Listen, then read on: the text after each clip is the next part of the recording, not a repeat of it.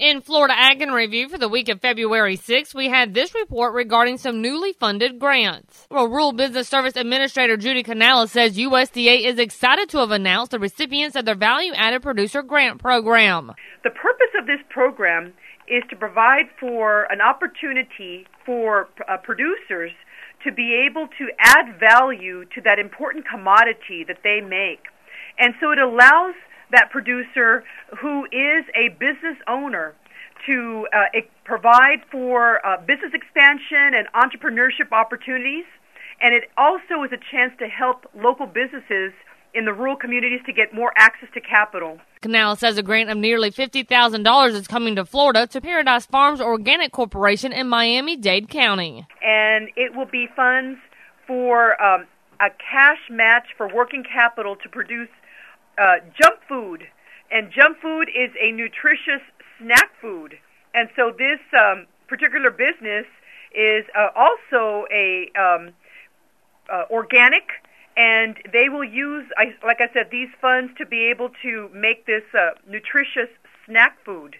So another way to add value to that important commodity product. Canales adds that the Value-Added Grant Program benefits the consumers looking for locally grown products as well as the producer. In the long run, that independent producer, they're business people.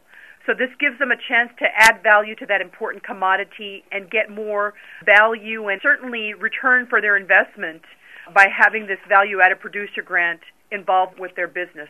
And Canales also notes that the projects provide financial returns and help create jobs. And with livestock, we had Randall Wiseman with this. Well, when you look at the year ahead, incoming National Cattlemen's Beef Association President J.D. Alexander from Nebraska said there are a lot of things at our nation's capital they'll be working on, and one of those is the estate tax. In our industry, we build up a business and really try and pass it on to our next generation to have them to reward themselves with that as well.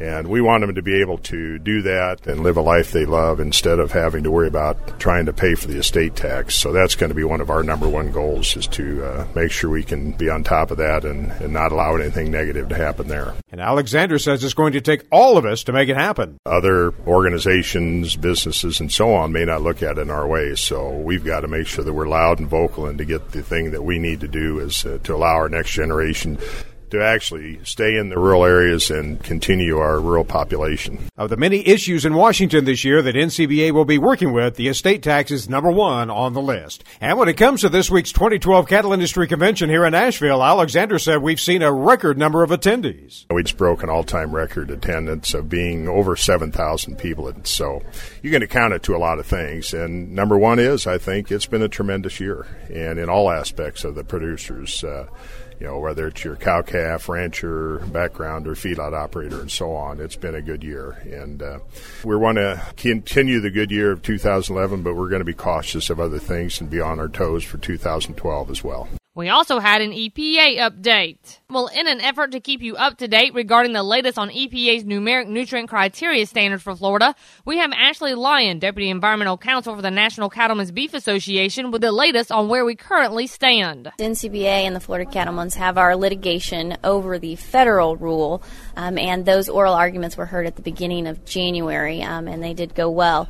So we have that going on. At the same time, we have this Florida rule making its way through Florida's administrative procedures, which, of course, at this point, it has come out at the agency, it has passed the Environmental Commission, and now it has to be ratified by the state legislature.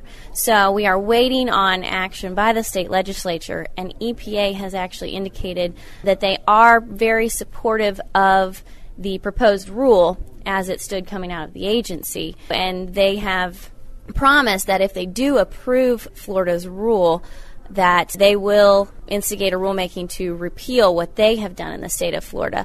So we are hopeful that the legislature in Florida does ratify the rule, and that the EPA will then promulgate a rule that takes away the numeric nutrient criteria that they imposed on the state of Florida. And with the approaching implementation date of the EPA federal rule, Lyon encourages producers to contact their local legislators in support of the state rule. And we will wrap up for this week with Everett Griner. I tried to stay abreast of the feral hog problem in this country, but I can't.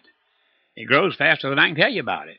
But Farm Press Magazine did a one-paragraph summary that tells just about all we need to know. Here it is. They can spread deadly swine flu. They can double in population every year. They will attack a human. They can climb a tree. They do over $50 million damage a year to crops in Texas alone. They can outthink a man, and they're impossible to eliminate. Is that all? No, there's more. A lot more. If you're a tree farmer, apples and citrus, nuts, don't think you're immune. They have been known to damage trees. They know how to avoid danger. You can be assured that several states are trying any logical suggestion at all to control them. But so far, nothing has worked. Give up? Never. We can't afford to. And remember, you can find these stories along with all the week's Southeast AgNet reports on our website at southeastagnet.com. I'm Julie McPeak with Southeast AgNet's podcast.